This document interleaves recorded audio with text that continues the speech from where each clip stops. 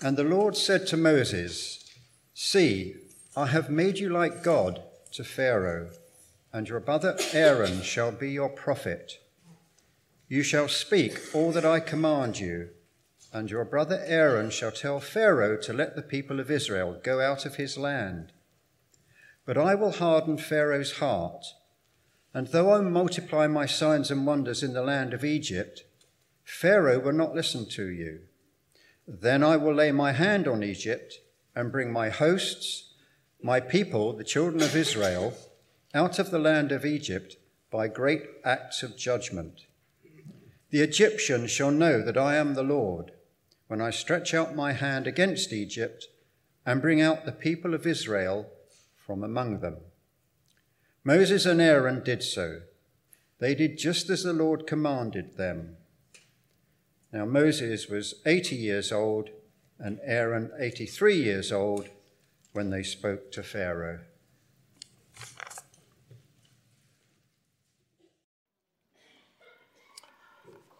Question this morning is that given that fewer and fewer people in our country would say that they're Christian, are we wise to take Jesus seriously?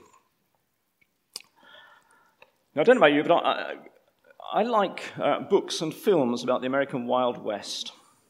The more formulaic, the better.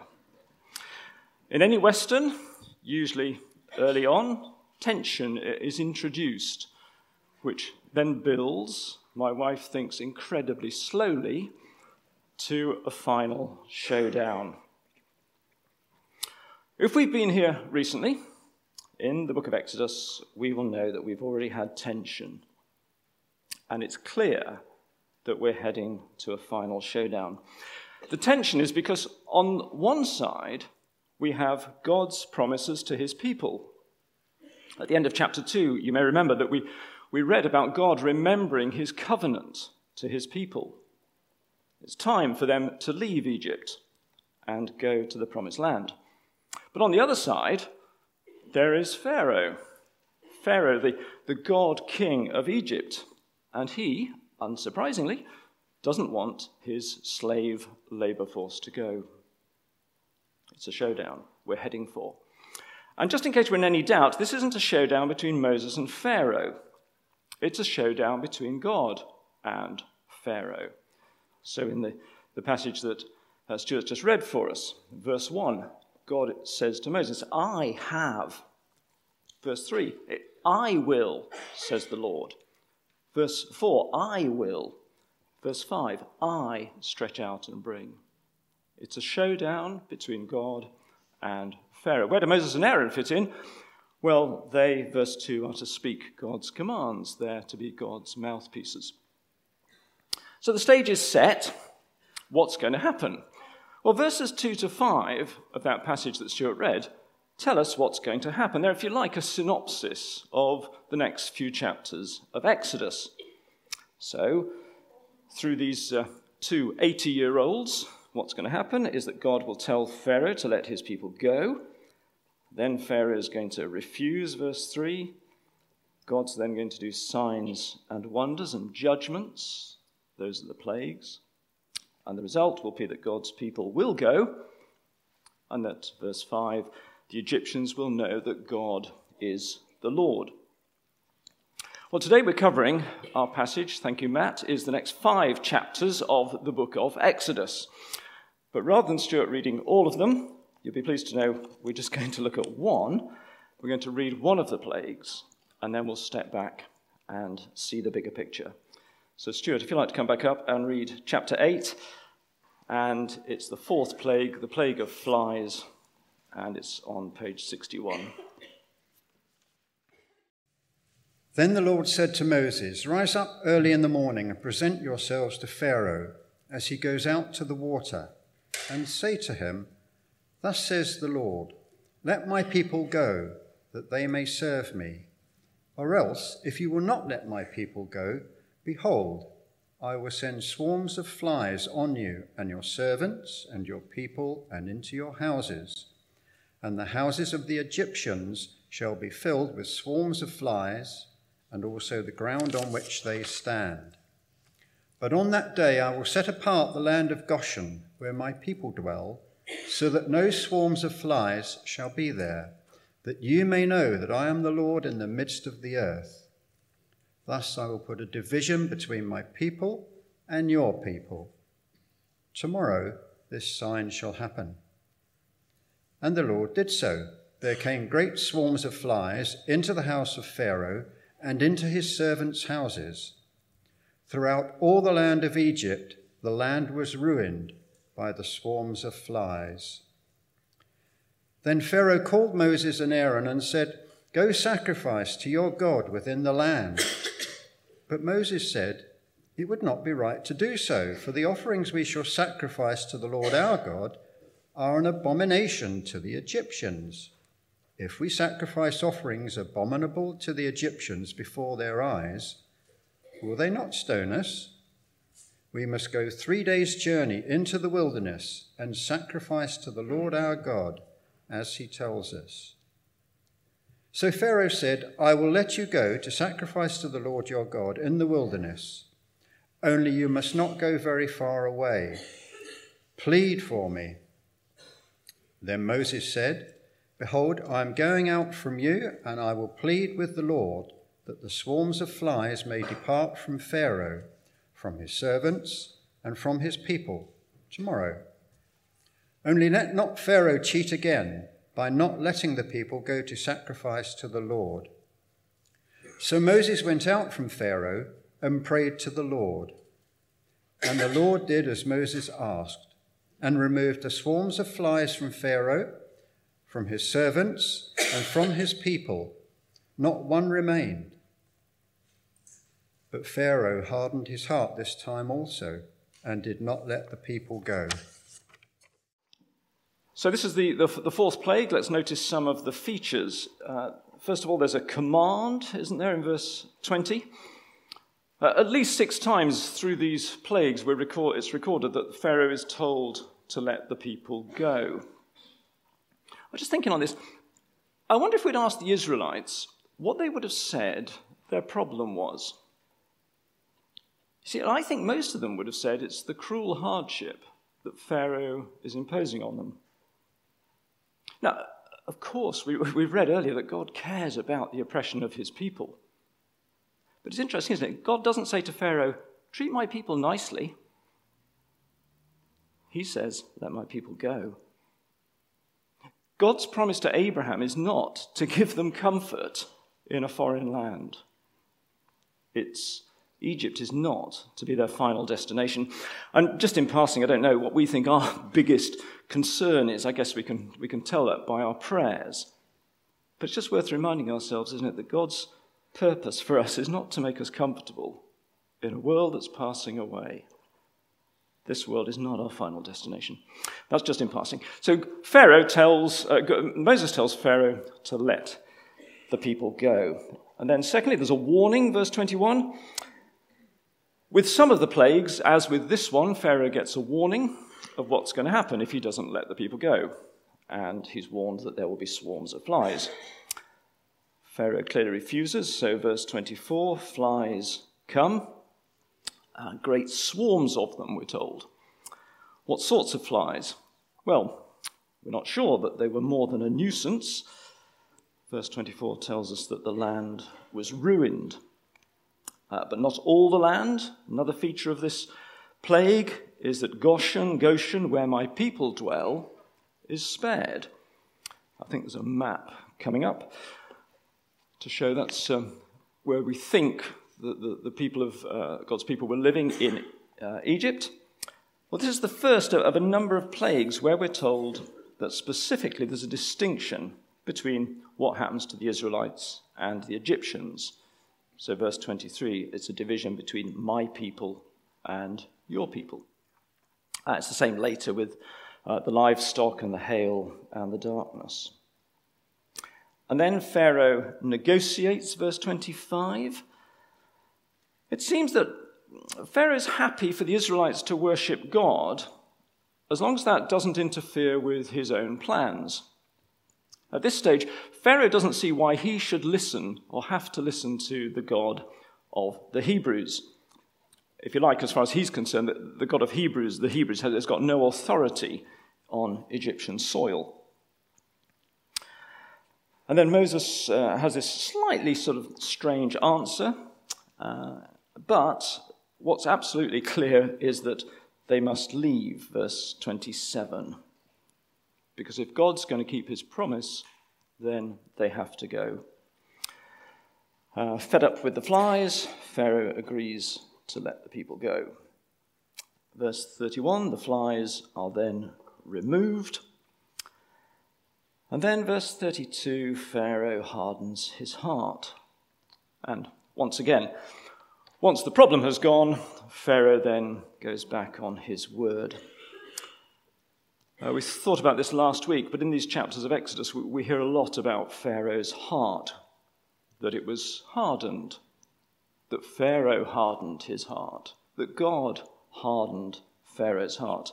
And I'm not going to repeat what was said last week, but just to remind us that those descriptions of what was happening to Pharaoh's heart are not contradictory. If it's helpful, I gather that one way of translating the word hardened is strengthened. So the idea is that the direction of Pharaoh's heart is not changed, but it's just reinforced. So that's what happens when the flies come. So stepping back from the flies and the plagues, the question then is, what's the point of the plagues? When the first readers were reading this account of the book of Exodus again later on, what would they have wanted to hear? Well, verse 22 is a key verse. It's our answer. Moses is to tell Pharaoh that on that day, verse 22, I will set apart the land of Goshen, where my people dwell, so that no swarms of flies shall be there, that you may know that I am the Lord in the midst of the earth. Through these plagues, God is showing Pharaoh that he is the Lord, capital letters, I am, the great I am, the only God. Actually, if we were to look through these chapters, we find it isn't just Pharaoh who needs to know who the Lord is. We may remember back in chapter 3, it was Moses. And then in chapter 6, verse 7, it was the Israelites. And in chapter 7, verse 5, it was the Egyptians, we're told, who need to know.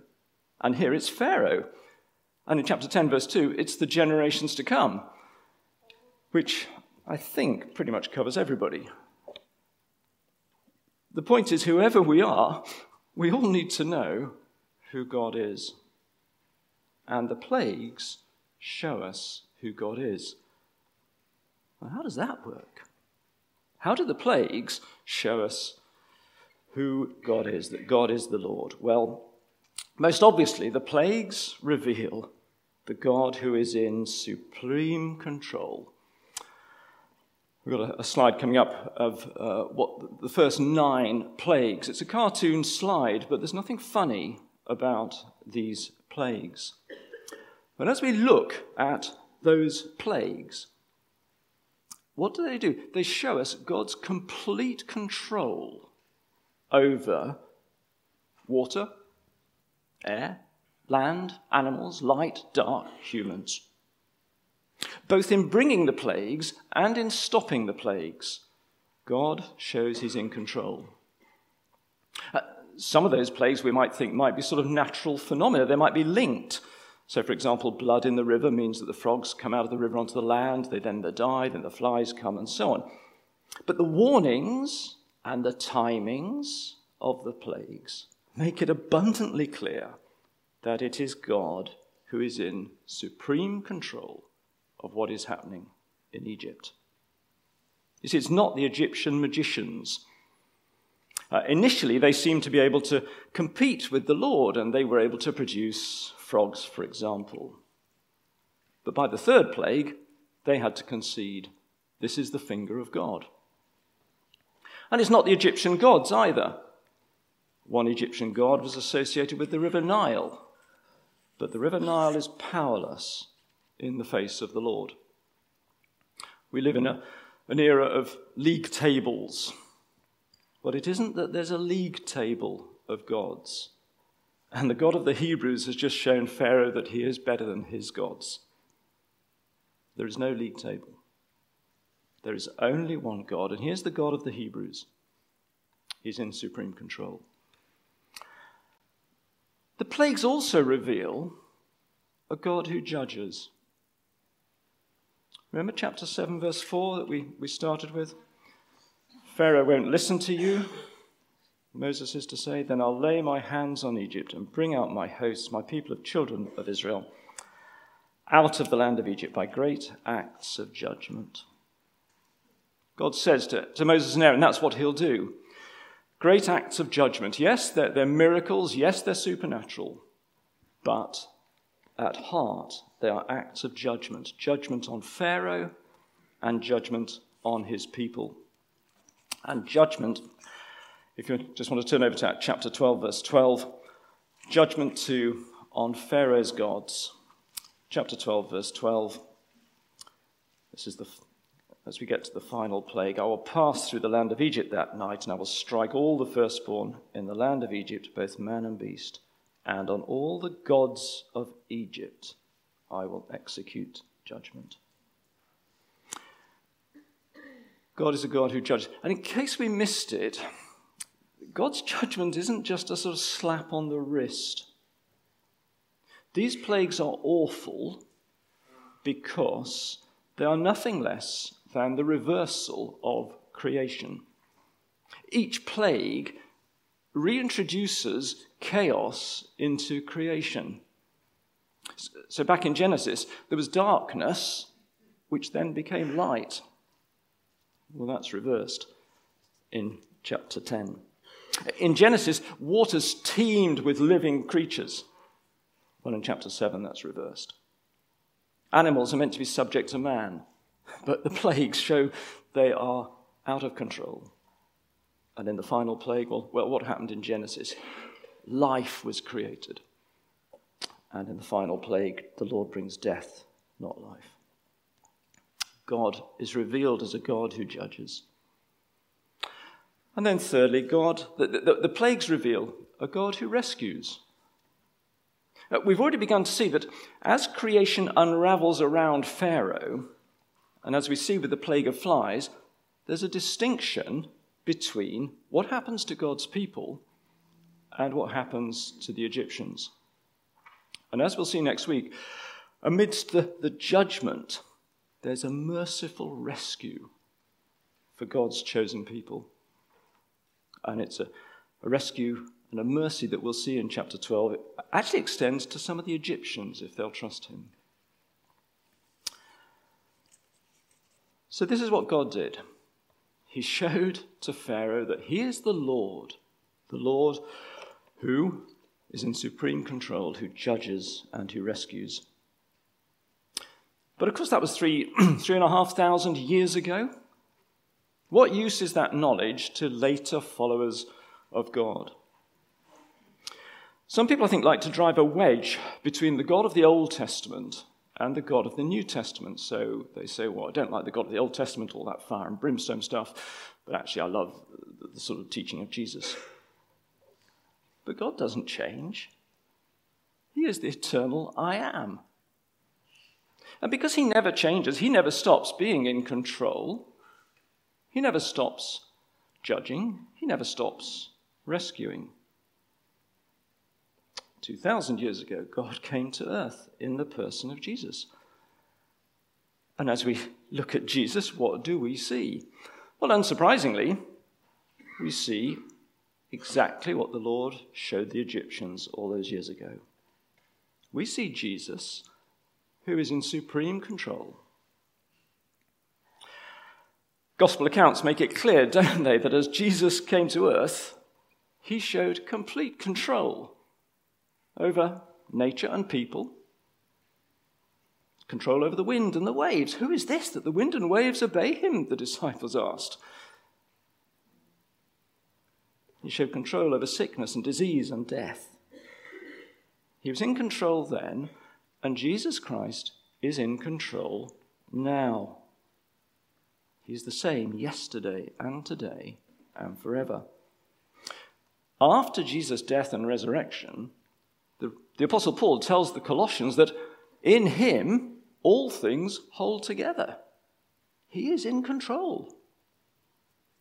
The writer to the Hebrews, he upholds, present tense, this is after Jesus' death and resurrection and ascension, he upholds all the universe by the word of his power.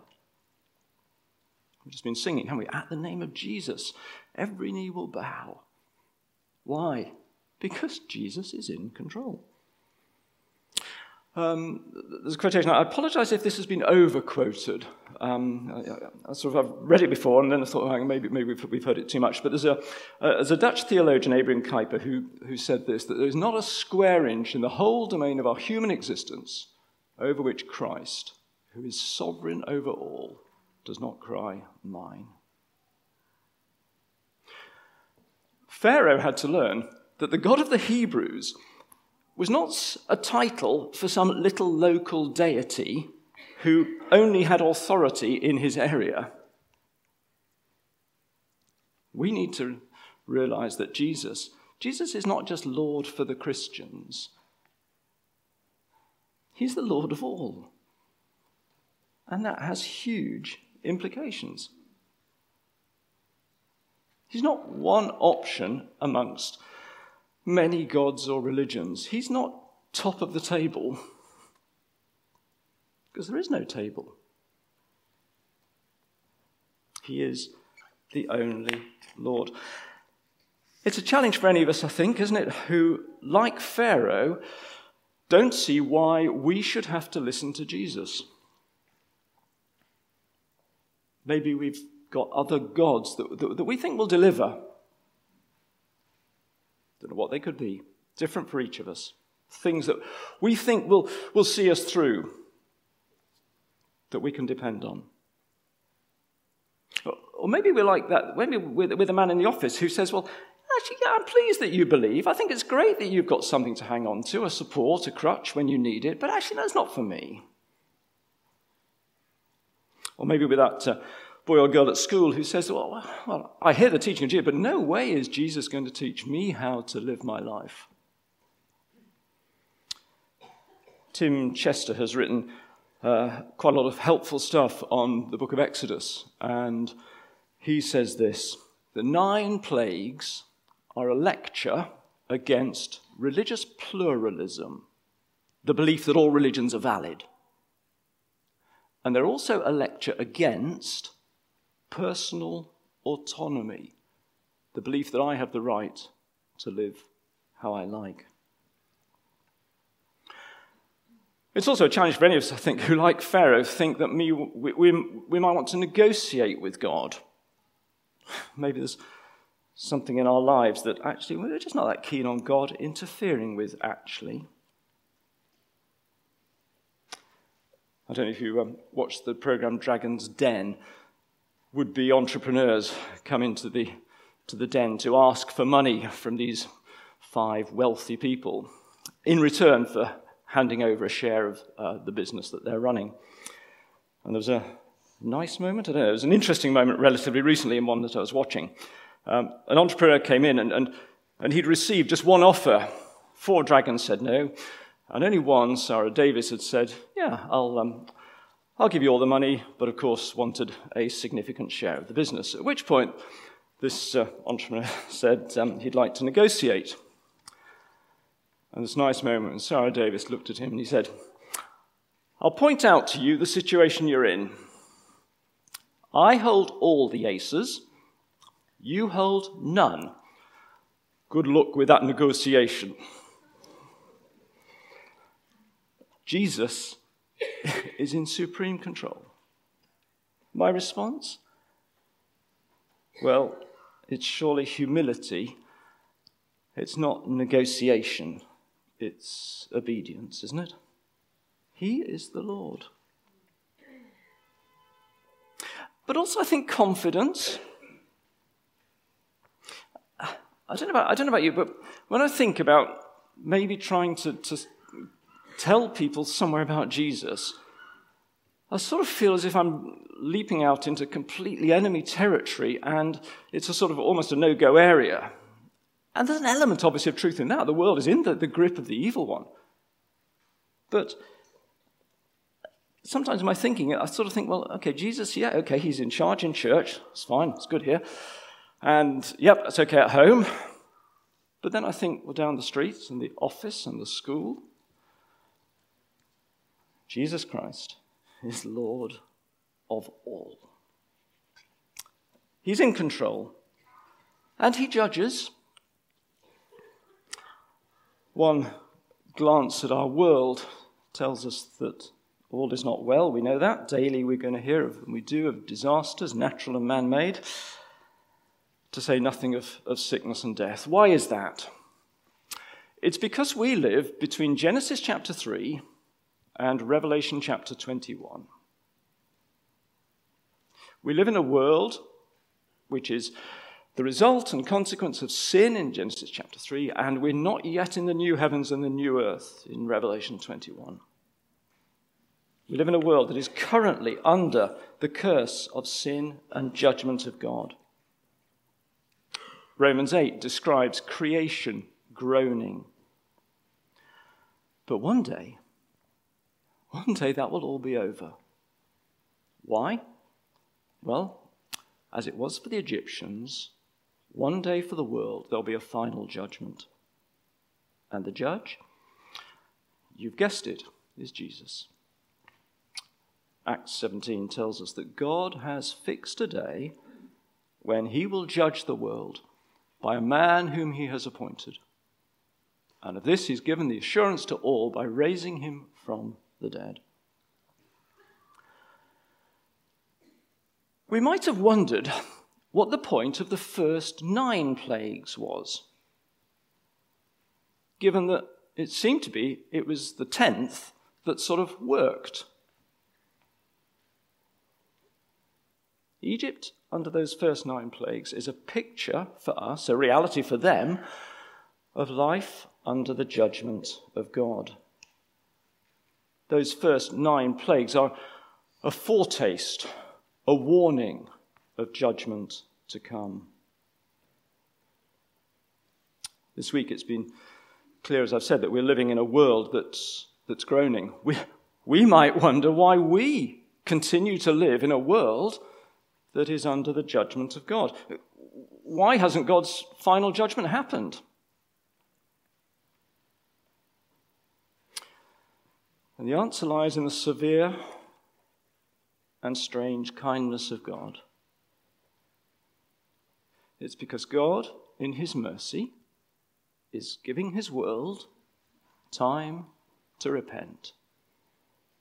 The Apostle Peter explains that God's judgment hasn't finally come because the Lord is patient with you, not wishing that any should perish, but that all should come, all should reach repentance.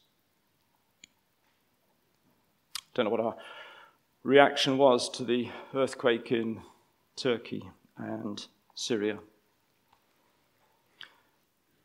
Jesus was once asked, wasn't he, about a tower that collapsed? And his reply, or those 18 on whom the tower in Siloam fell and killed them, do you think they were worse offenders than all the others who lived in Jerusalem? No, I tell you. But unless you repent, you will all likewise perish. How do we react to suffering like this? Well, we obviously try to do what we can to relieve the suffering. We talked to Martin and Yensi. We help.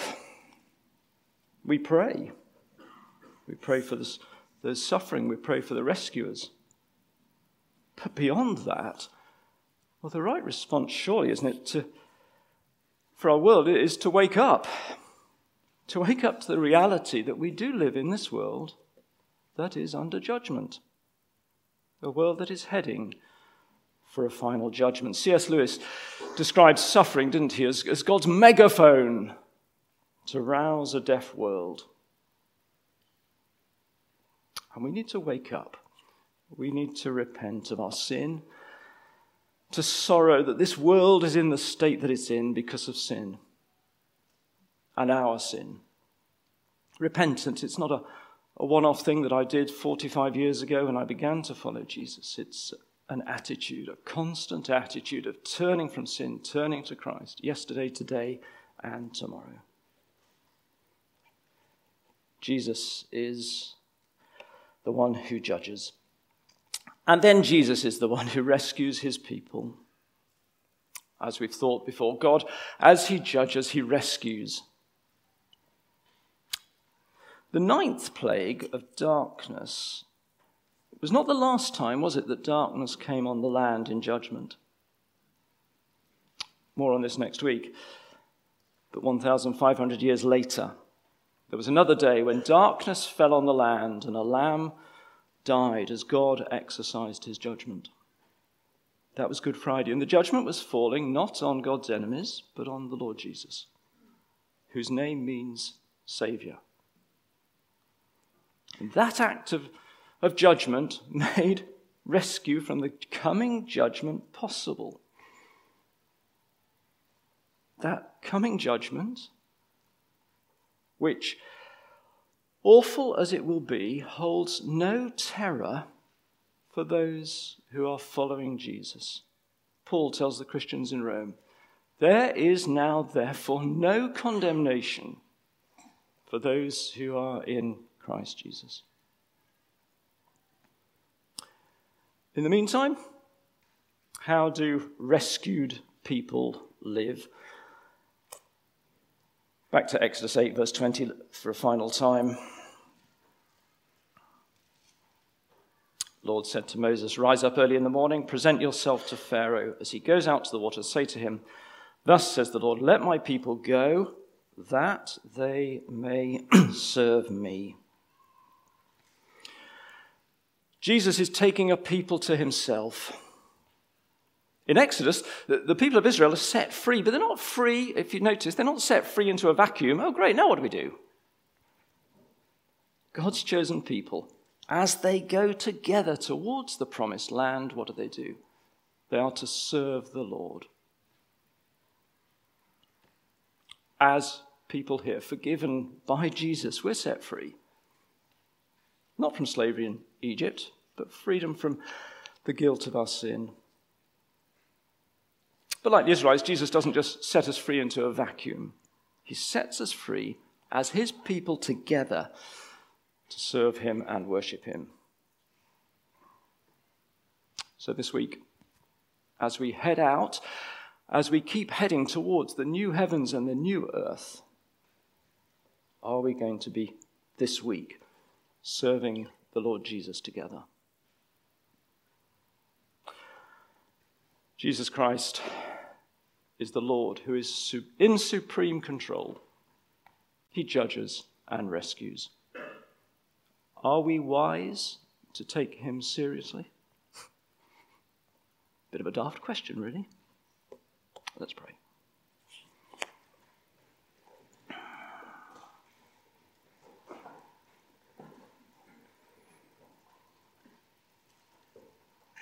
Father, thank you that you have set the Lord Jesus on the throne of heaven.